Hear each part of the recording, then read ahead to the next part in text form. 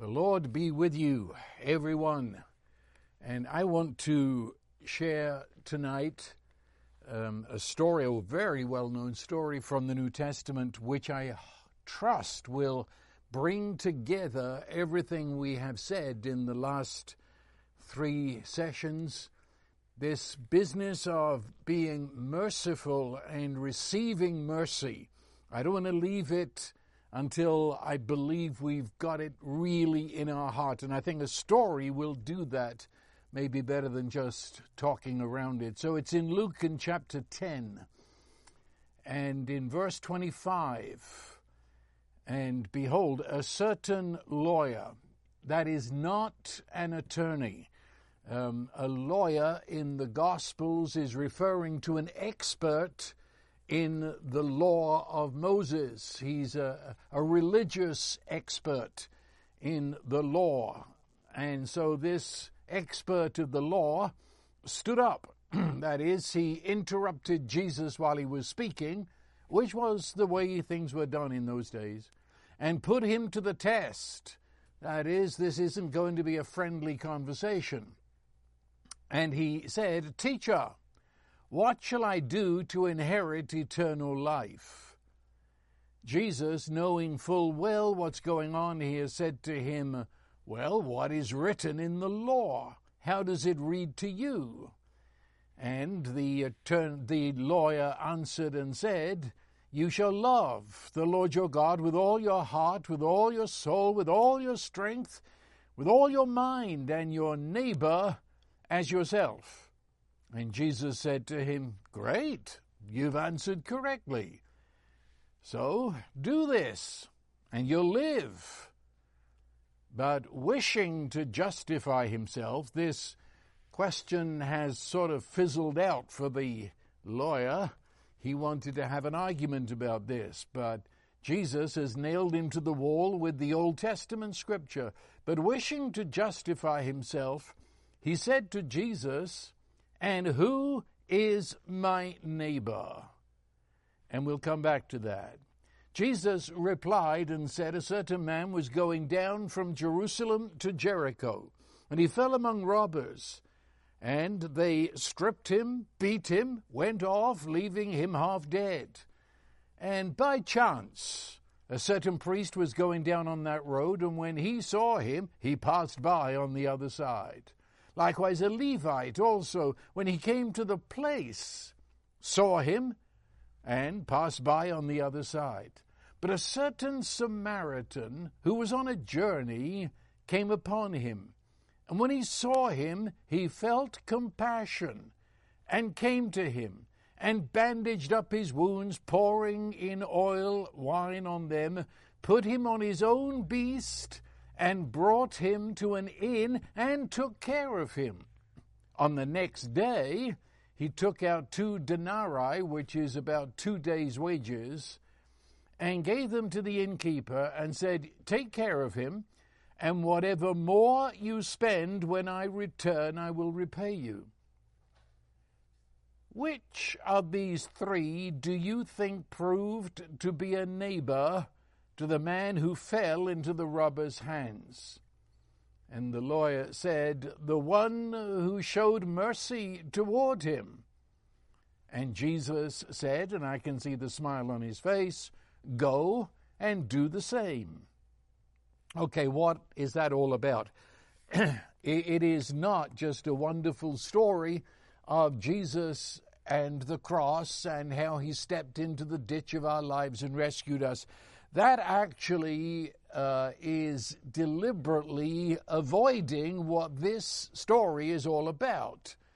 The whole story, the entire issue of this story is in that question that the Pharisee lawyer asked him, "Who is my neighbor?"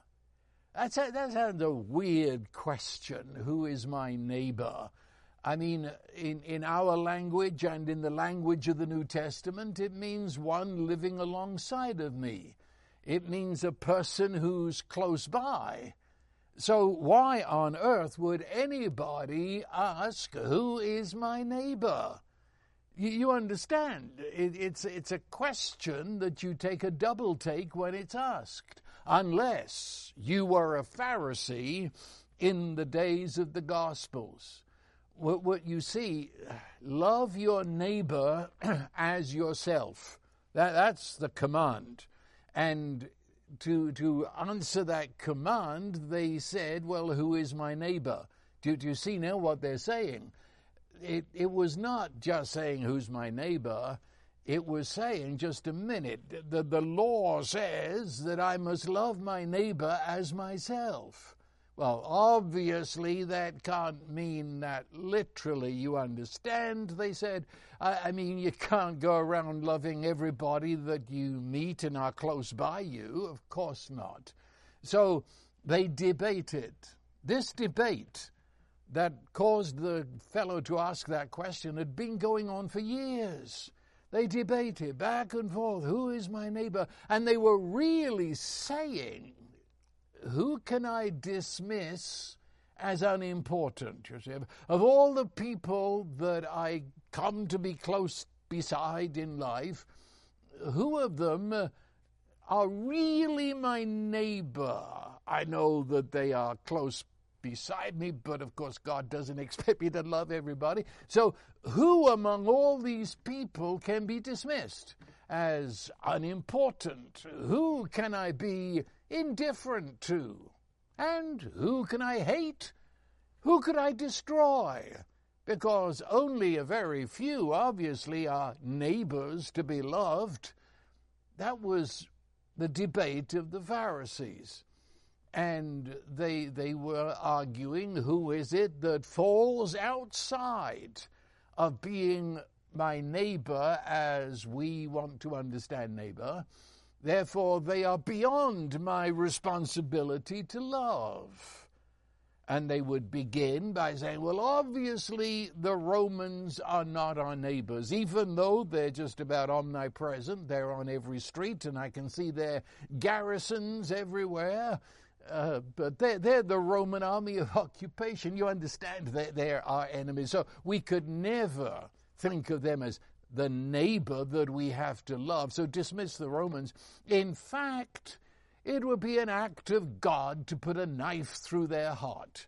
And so they quietly stood behind the zealots, who were the sort of suicide bombers of the day, and they sponsored them and gave them a place to hide and keep their arms, and because obviously Romans are not our neighbors. And then the Gentiles, those people, everybody in the world who is not a Jew. Well, of course God didn't expect us to love Gentiles. I mean, Gentiles, they're such disgusting people. They don't even know the law exists, let alone keep it. How could we ever think God wants us to love the Gentile? They're not our neighbors.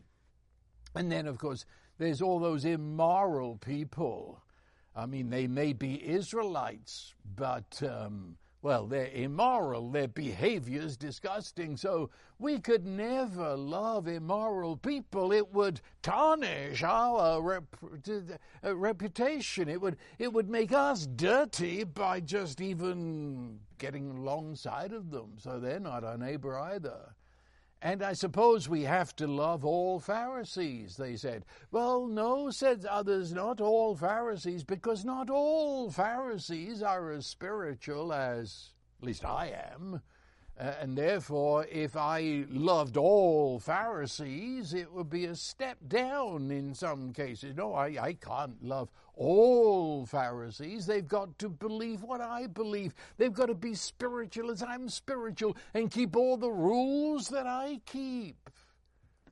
I suppose the other Pharisees, well, there's another degree of love for them. I accept them, but let's not get serious about it. Can you imagine debating all that stuff for years to see who I have to love and who I cannot love and who I can hate and who I can murder? And so they come to Jesus with this question, who is my neighbor? That's not just a question off the cuff. This is the question they've been debating, and they're trying to draw Jesus into this idiotic debate. Who is my neighbor? Who is the person who's close to me? Who is the person that lives alongside of me? Jesus took that question out of that religious debate. He took it right out and he placed it on a dangerous, lonely road running through the deserts of southern Israel. I've been on that road when I was in Israel, and I decided I want to see this road that Jesus built a whole parable around. And now I want to see what it was like for these people to be going down from Jerusalem to Jericho. It's a road that leads directly down from the high mountainous area of Jerusalem straight down. It's only 17 miles long, but steep. And it goes through the most terrible desert. It's so lonely with its ravines. You feel that there's not another soul for 1,000 miles. And the heat is intense. 17 miles through the desert, descending steeply from Jerusalem down to Jericho alongside of the River Jordan. Oh, it was the perfect place for muggers, robbers, and any travelers that went down there all by themselves were really foolhardy. Most persons who wanted to go to Jericho would find others going at the same time and go as a sort of little band. Travelers were mugged, robbed, killed all the time. It was so notorious that it was nicknamed the Bloody Road. So when Jesus said that this Jew was going down from Jerusalem to Jericho, everybody knew exactly the road he was on. And they also immediately tapped into everything they'd heard that has happened so recently over the last weeks and months of people mugged and killed, robbed. Oh, yeah. And I said it was a Jew. It says a certain man, but you see, a certain man within Israel was always assumed to be a Jew. It was not a place where you'd find every nationality under the sun. So it was a Jew going down from Jerusalem to Jericho. And when Jesus said that he was beaten, stripped of his clothing, robbed and left naked, looking very much as if he was dead, half dead, everyone knew what he was talking about. Let me just zero in on that man as he lays naked in the ditch, beaten in a pool of his own blood, in this terrible heat. And here come the flies buzzing around the blood. And above, you can see the circling vultures waiting to get closer and closer and come peck out his eyes. And yes, it's a terrible, terrible image that is just passed over here in a few words. But if you go to the place, you can see what it really happened. And here the fellow lies on the side of the road. And then it says that a certain priest came by. Incidentally, it says by chance. That is, it was an unexpected encounter. The priest. And why would the priest be on that road? And why would he be alone on that road? Well, you see, the priests, they operated in the temple which was in Jerusalem. But the priests were of the tribe of Levi. And the tribe of Levi had no geography to call its own. So you could go to a geographical place to all the other tribes of Israel, but not Levi, because Levi were the priest class. And so they had no geographical location, but they lived in certain cities that were designated for them to live in. Jericho was one of those places. And so the priest he's going home after he had his time in the temple. And any thief, robber, mugger would see he's a priest, there's no point in mugging him. And so the priest was fairly safe in going down by himself. He goes. Now, he sees this naked human being in blood and flies on the side of the road. I say it was a chance encounter. Interrupted his reverie as he's walking down the road. But you see, immediately, whatever other thoughts he might have had, there's one big thought.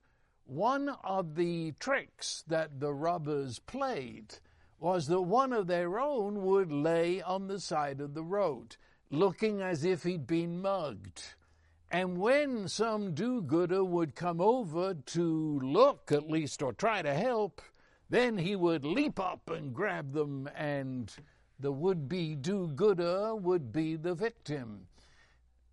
That was often done. And so you come upon this man on the side of the road. And if you go there to look and spend any time hanging around that body, you could be asking for trouble. That would be number one thought that would go through the head of this priest. He's afraid that he's going to end up as the real victim.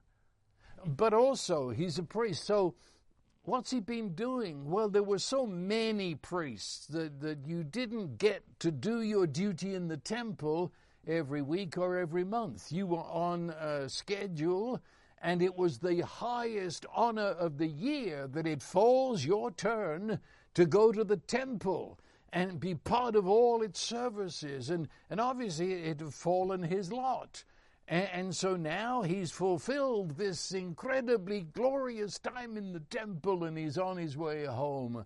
And he's full of it. He had to be. He can still hear the temple choirs as they sing psalms to God, and he joined in with great delight and joy. He still remembers the reading of the scripture, and he remembers sitting down with the elders and talking and debating, and what does that mean?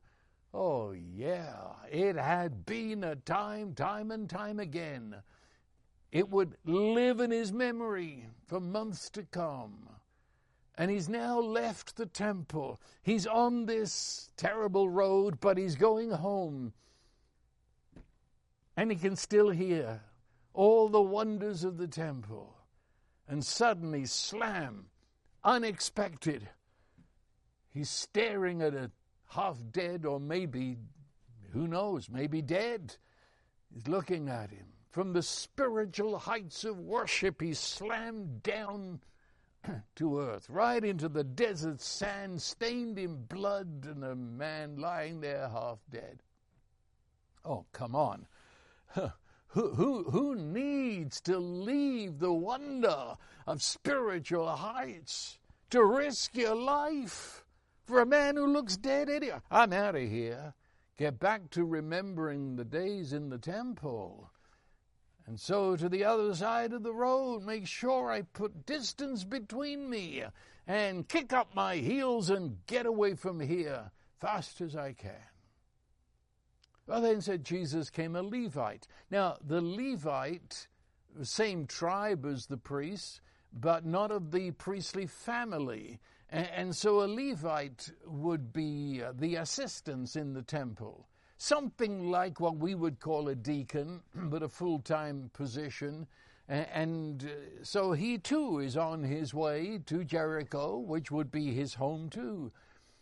And as he came, Jesus makes the point, he came to the place as if he kind of came right up to the body.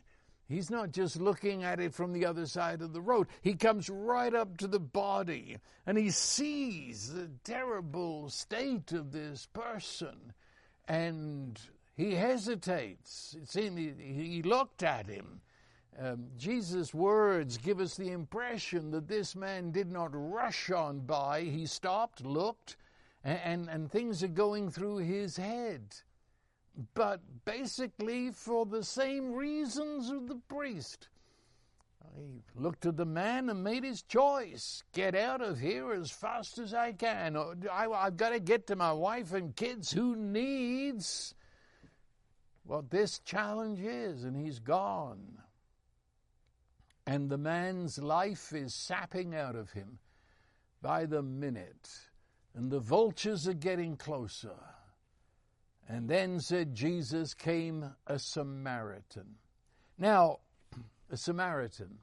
I said that they had decided that the Romans were not neighbors and could be killed if necessary, all in good faith, and Gentiles. But high up on there, in some cases equal to or worse than a Roman would be a Samaritan. Of all neighbors, the Samaritans were the most hated.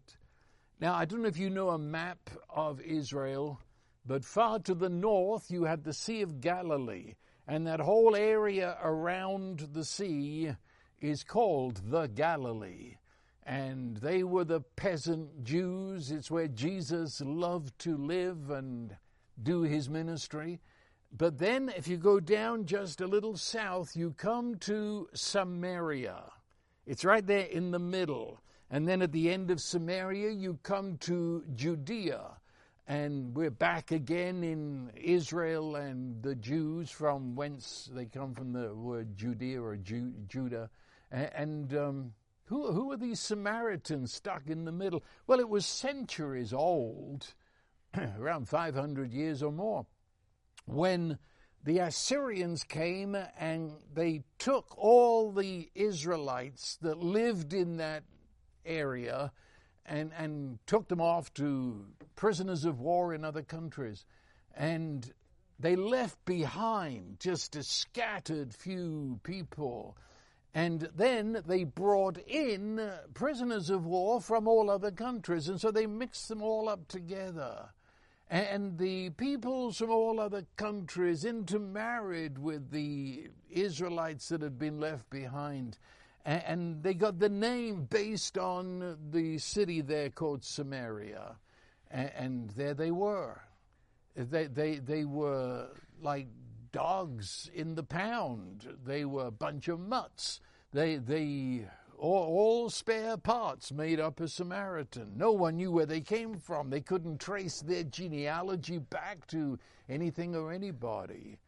And they were the disgust of the Jewish people, a mixed race. The Jews, they lived for their ancestry. They lived for their genealogy that took them all the way back to Abraham and beyond.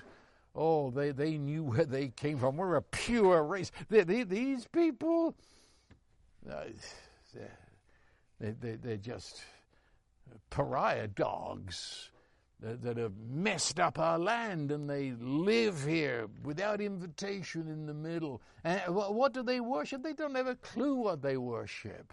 I mean, every Tom, Dick, and Harry brought with them their religion when they came, and they mixed it all up together with a bit of stuff from Moses and the temple, and it was...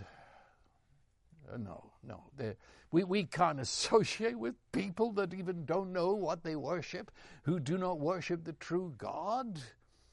Their language, it's a mishmash. Bit of this, bit of that, and their stupid accent. They hated them.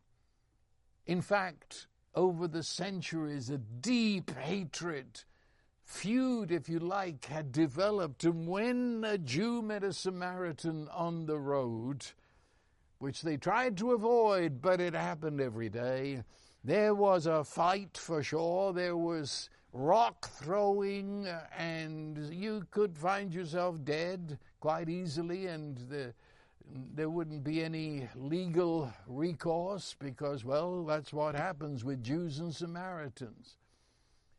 Everybody on both sides had a history of being hurt by the other.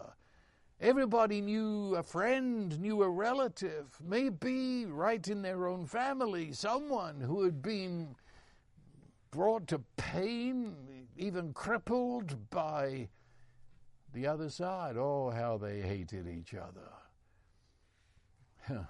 And of course, whenever you're going to tell a story and you need the bad guy to show up, you introduce a Samaritan.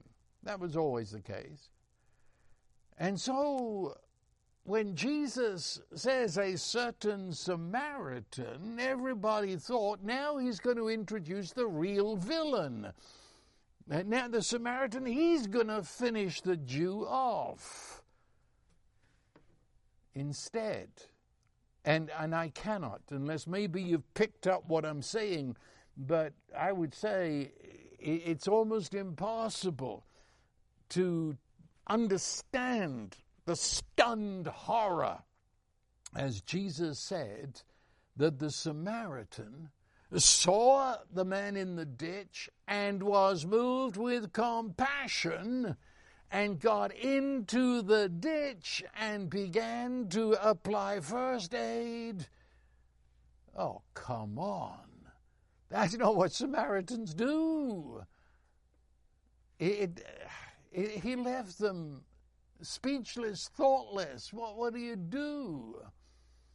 I suppose something like today, if in Israel a Jew saw Hamas lying in the ditch, is he going to go and, you know what I mean? No. And of course, the Samaritan, he had all the concerns that the other two had. He was risking his life in going down in that ditch. But also, he's got something else. You see, he's a Samaritan. Here's a Jew that at best has been severely beaten up. Supposing the police came by and they see a Samaritan bending over a half-dead Jew, do you think they'd stop and ask questions? He would be arrested for the crime, and no attorney would be able to stop it.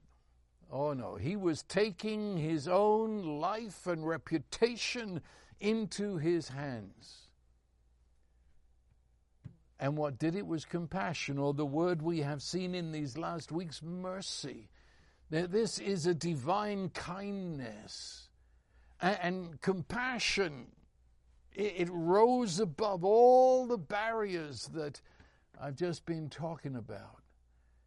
It rose above all the hatred, all the disgust in the other person. It rose above all the pain that any Jew had ever inflicted upon him and his family. Compassion. Compassion, mercy, is standing in another's skin, feeling what they're feeling. It is walking in their shoes. And as we've said before, compassion, the very word, originates from our inner organs, when we feel to the point where we can actually physically feel. This is not some emotion that's locked back inside of us somewhere. This comes out, it sort of embraces us, and every part of our being goes out to the person. And it's a mixture of anger and love. It is anger that this should ever happen to a human being, and love that says, I cannot leave. I must bring help to this man, this woman. That's compassion. Let me put it this way. Compassion is not just a beautiful thought, pity.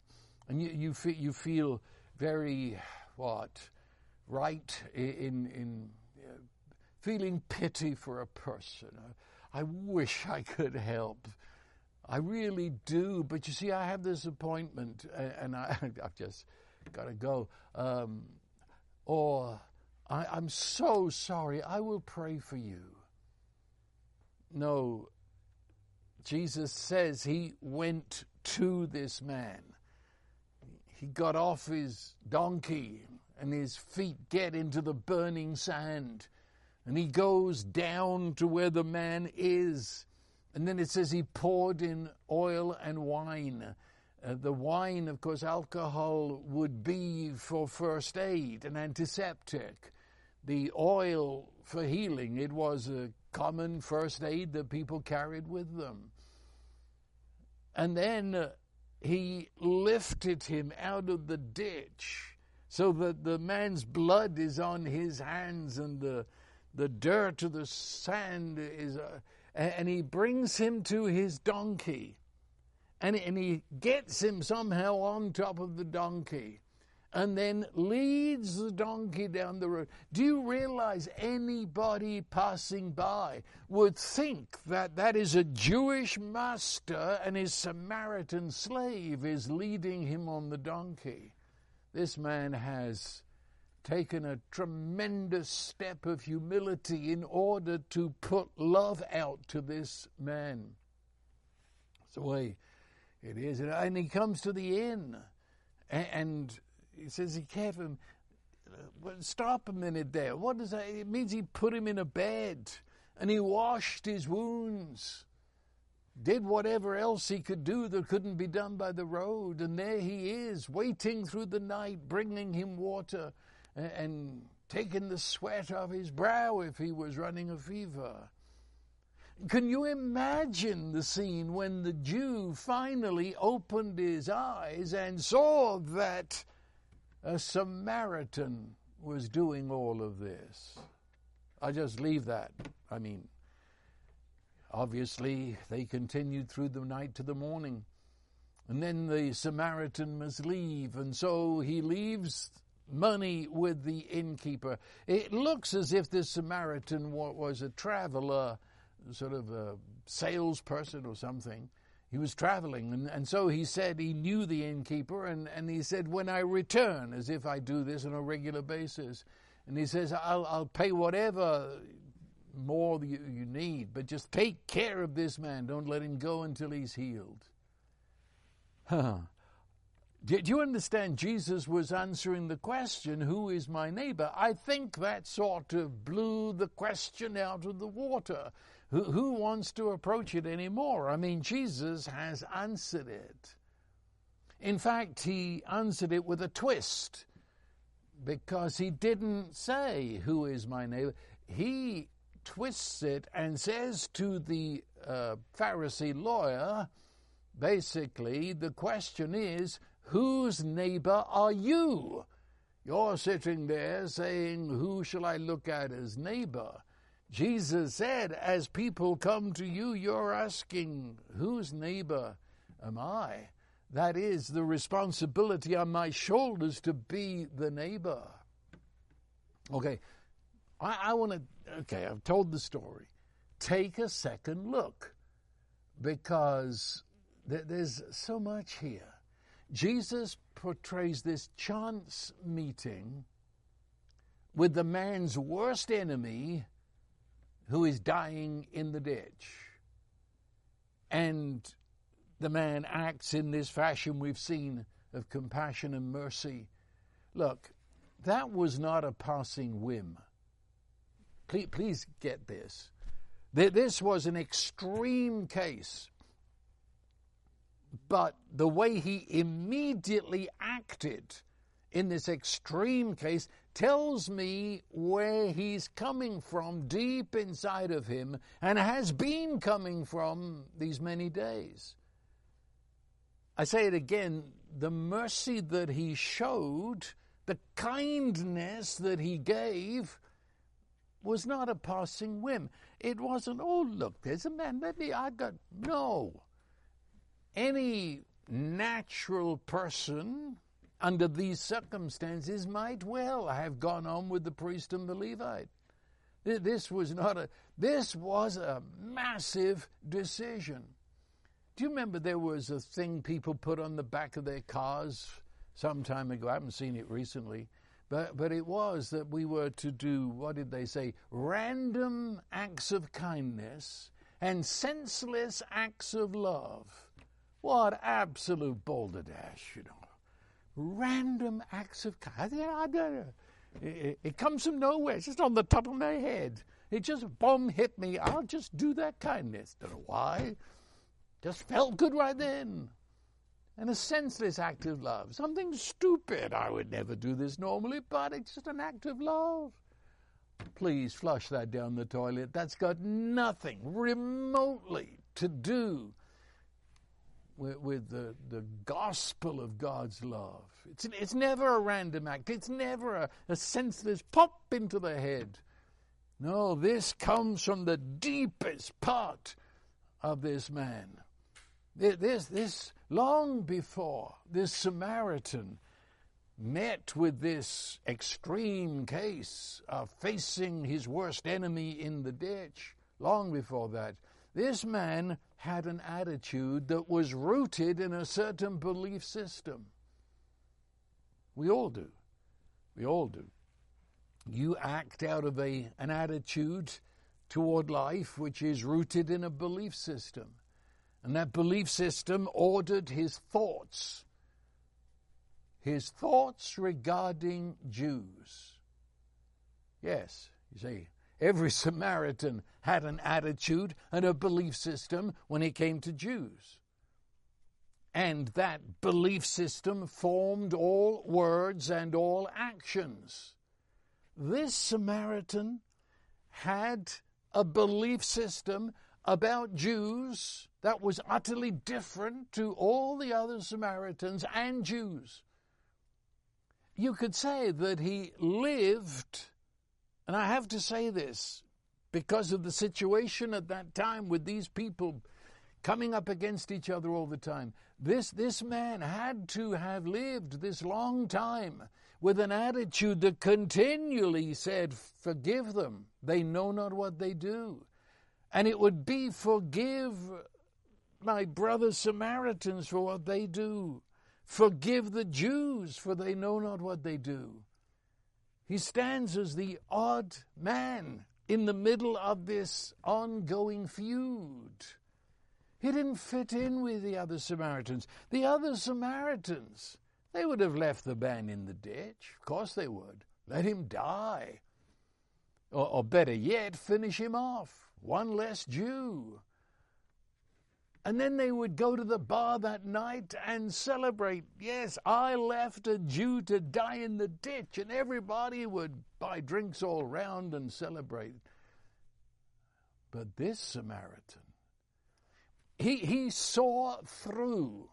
He saw through the barriers of race. He doesn't have to decide that because it's a Jew, this is going to be something extraordinary. He saw through it.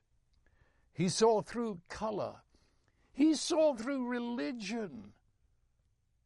He saw through the odd mixed language.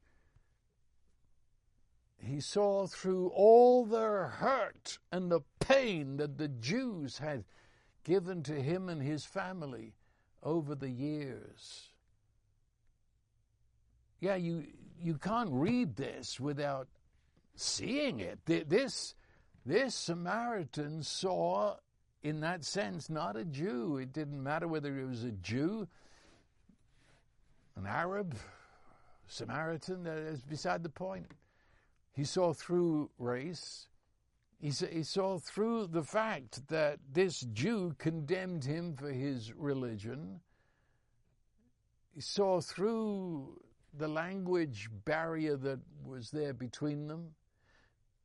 He saw through it all, and he saw a human loved of God and of great worth, a human to be honored, respected, and saved from death at any cost. What a Samaritan. This Samaritan knew more of God than all the Pharisees put together. He showed compassion. He showed mercy with intention. Yes, I'm still talking about that silly thing on the back of cars. It was intention. Or something that I often use is he owned his compassion. That is, he didn't have to refer to what would he think, what would she say concerning his friends if they saw me doing this. Or He didn't have to wonder, what would this Jew think when he understands it's a Samaritan who's helping him? That is, he had no reaction to the pressures that acted upon him to bring him from the truth. He acted out from who he is. We quoted this before, and I want to mark off a part of it here. It's 1 John 3:16. That is the first letter of John 3:16. Let me quote it again. We know love by this, that he, Jesus, laid down his life for us. And we ought to lay down our lives for the brethren. But whoever has this world's goods and beholds his brother in need, now listen to this, and closes his heart against him, how does the love of God abide in him? That phrase, closes his heart against him. Okay, let it jump out at you. Look at it in red. Closes his heart against him. That is, it was a deliberate choice to close the door of my heart, to hold back from compassion and to go on my way. Which means that when one shows mercy, it is intentional. It is not a reaction to what others would say or think. It is an intentional action, not a reaction, to open my heart and be who I truly am. I mean, please, I've read this for 60 years, and these are the questions. What kind of man is Jesus describing here?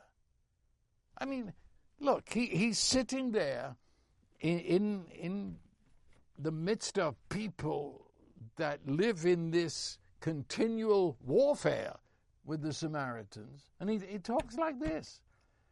Who is this Samaritan that is totally unlike any Samaritan or any Jew? Because of his compassion and mercy. The Old Testament question, who is my neighbor? Comes straight out of the law, the book of Deuteronomy. You shall love your neighbor as yourself. And the question of the twisted human heart, then, who is my neighbor? Who do I really have to love? It's all Old Testament. Jesus, get this, in this story, Jesus is introducing us to the new man, or even new mankind of the gospel that he has come to bring into being. Oh, please get this. Get this. Jesus didn't come just to get you to heaven so you can live in a golden house. It's not in the Bible. Jesus came into the midst of this twisted, broken, darkened human life, and carrying it to death, he brought about the new mankind. And he is the thirst and the origin of that new mankind. He is God joined into our humanity to bring about mankind as we were originally intended to be. This is massive. He is describing himself, and at the same time declaring the others, you and I, who joined to him would be his body, the continuation of him in the world. Look, Jesus continually saw through race. We touched on it last week. He saw through gender. He did not in any way treat women the same way as the rest of that generation. He saw through society status. He could talk to beggars. He could talk to PhDs. He could talk to everybody, treat them the same. And it didn't matter the people, what they had done in the past or what they were presently doing. He could see right through it to their heart. That's why Luke 15 says it all. That he's the shepherd who does not judge and condemn the sheep, but goes to find it. He's like the woman who finds the coin. He's the father who embraces the son covered in pig muck and just showers love upon. I heard a song today as I was coming to record where it was saying that we stand as beggars before the love of God. We don't. The love of God sees through our wretchedness and embraces us and kisses us all over and robes us and takes us into the feast. That's Jesus. He called us pearls of great price that he was looking for all the time. He called us treasure hidden in a field, covered in the dirt. But you see, God's love poured now into us through the Holy Spirit. That's what new birth is. That's what came out of the tomb of resurrection. That's the life, the eternal life that God gives to us. That God love poured out in our hearts cancels out all the despising of other human beings for 1,000 reasons we've made up. All the categorizing of people, that they're in this box and they're not as good as me. All the circles we draw to say that you can come into my circle because you believe what I believe, but you stay out. I don't want you because you're not exactly like me. And our degrees of love, the way we treat people. We love some people more than others. Well, of course, there is the love of family, which is unique. But then that love that the Holy Spirit has poured out in our heart reaches out to all kinds and peoples. Because that mindset of Adam, that is that self for self, that brings about all these behaviors of unlove, was crucified with Christ. And now we've been brought into this incredible life through Jesus, through the Holy Spirit of Christ living within us. Look, Jesus said, he was giving the meaning of his death and resurrection. In John 12:23, he says, the hour has come for the Son of Man, that's himself, to be glorified. That is, this is the glory. This is what I came for. What is that? He said, truly, truly, I say to you, listen to this, unless a grain of wheat falls into the earth and dies, it remains by itself alone. But if it dies, it bears much fruit. What's Jesus saying? He's the grain of wheat, a totally new and other grain of wheat that's never been seen among men before. The Samaritan, who loves with a love never known on earth before. But Jesus said, I could abide alone. I could be the only one with that. But I shall fall into the earth and die. And what happens when a grain of wheat falls into the earth and dies? It multiplies. If it dies, he said, it bears much fruit. And what's the fruit? It's grains of wheat exactly like the original. Jesus said that he would die and he would rise again, and in so doing bring forth a whole new race of humans in whom his love life lived and moved through the Holy Spirit, so that his love becomes our love, so that his kindness and mercy is expressed through us. Paul said it. Philippians 1:8 is one of the most amazing little statements in Scripture, and it was not written as a piece of theology, as the most personal letter.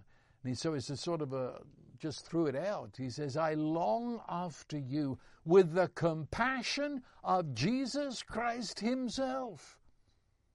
And in the light of that, I pray that your love will abound more and more. Did you hear what he said? He said, I'm not trying to be like Jesus. He's not saying, now what would Jesus do?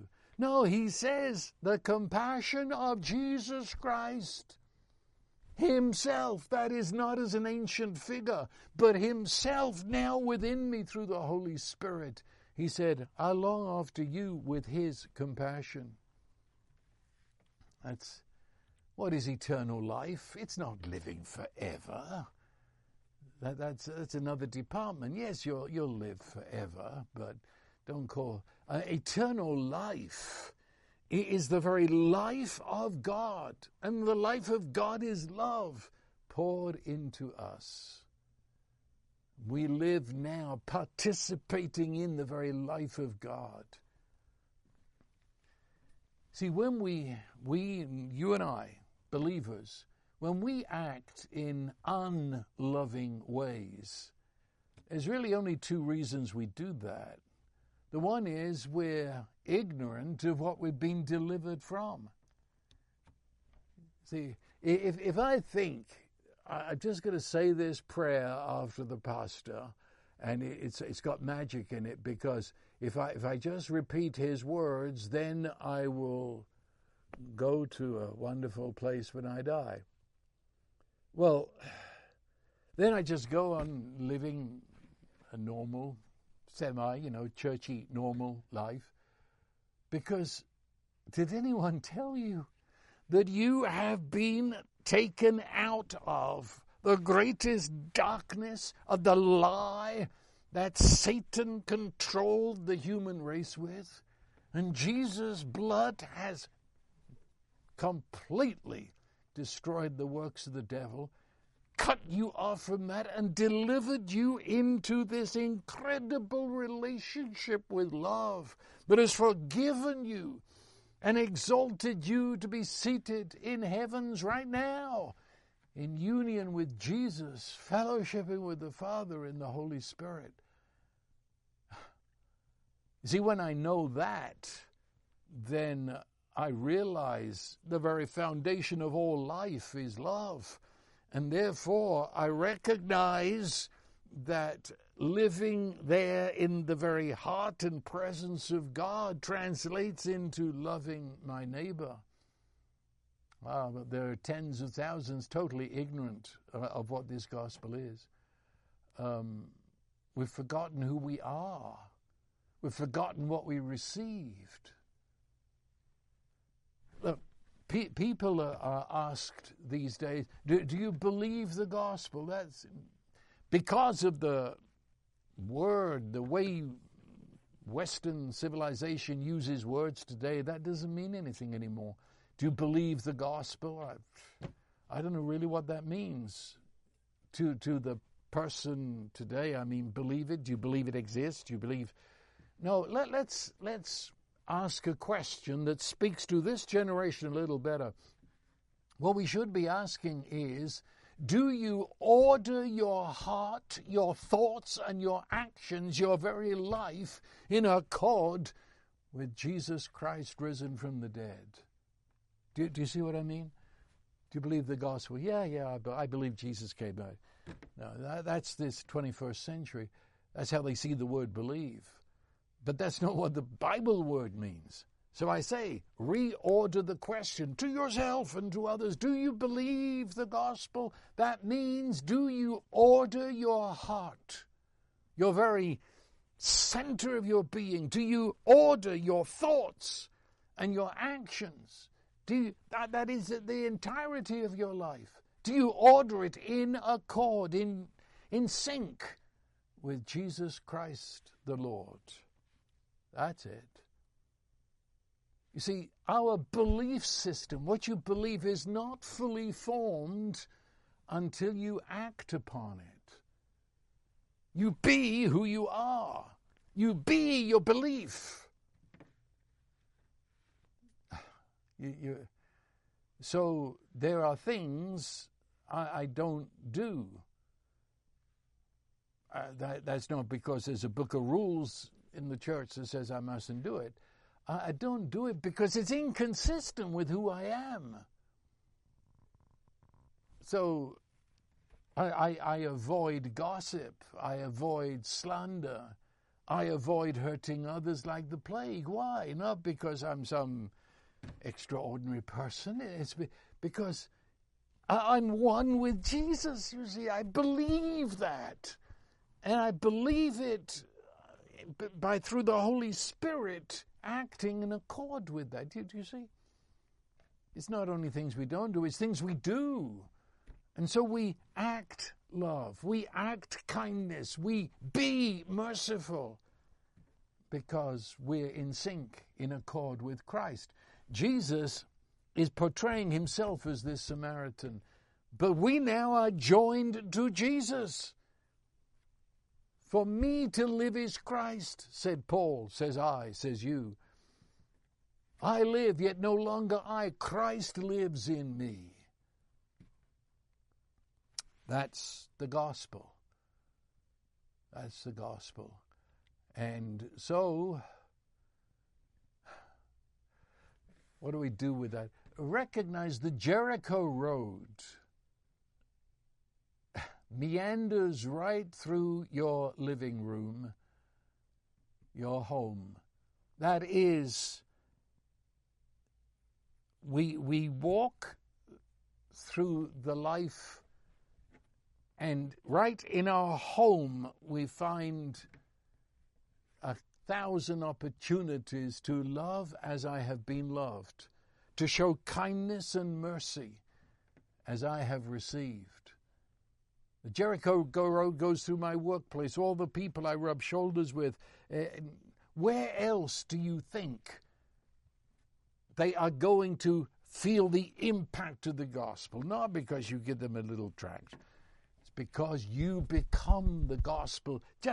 And it's not shooting Bible verses at people. It's not getting all spiritual and talking in that funny voice. No, it's just being kind. It's acting as if you honor that person, see them as a pearl of great price, wherever they find themselves on that Jericho Road, in your schoolroom, college, university, in all your relationships. That's where the Jericho Road is, and that's where, by chance, just the coincidence of events, and here you find the opportunity, even though the person's a broken person and they're speaking out of their fear and they're speaking out of pain, speaking out of hopelessness and despair, we speak the words of love, very simply, with actions of love, sometimes just to be there, because there's nothing to say except to be there and love them, and other times to share with them hope, share with them the love of God. In fact, everybody we meet, either we respond with indifference, are deaf to their cry because we're wrapped up in our own agenda, we might even gloat over their downfall, or we respond with the compassion of Jesus.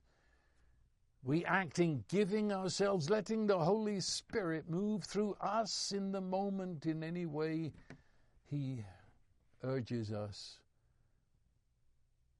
You know, and I'll finish on this, something happens to you and I when we invest ourselves in another person. I've only got seconds left to go into that. Just accept it, because the New Testament's full of it.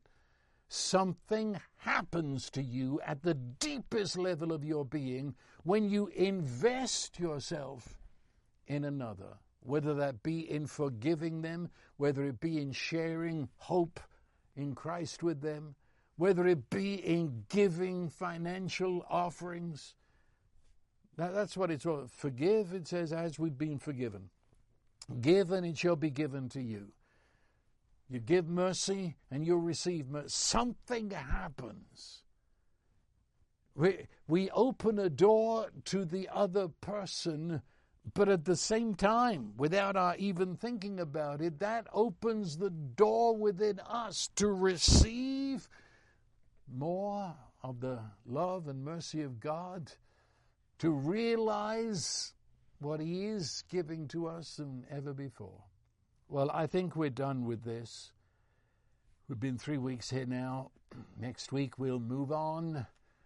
So live this week in blessed, supremely joyous, contented, satisfied, fulfilled are the merciful.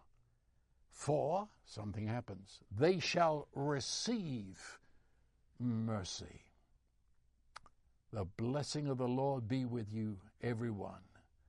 The blessing of God, who is almighty love, the Father, the Son, and the Holy Spirit, fill you this day with the sense of His kindness, His mercy, and His extreme love to you, that out of your innermost being there shall flow rivers of love and kindness and mercy to all with whom you come in touch. So I bless you, and so it is.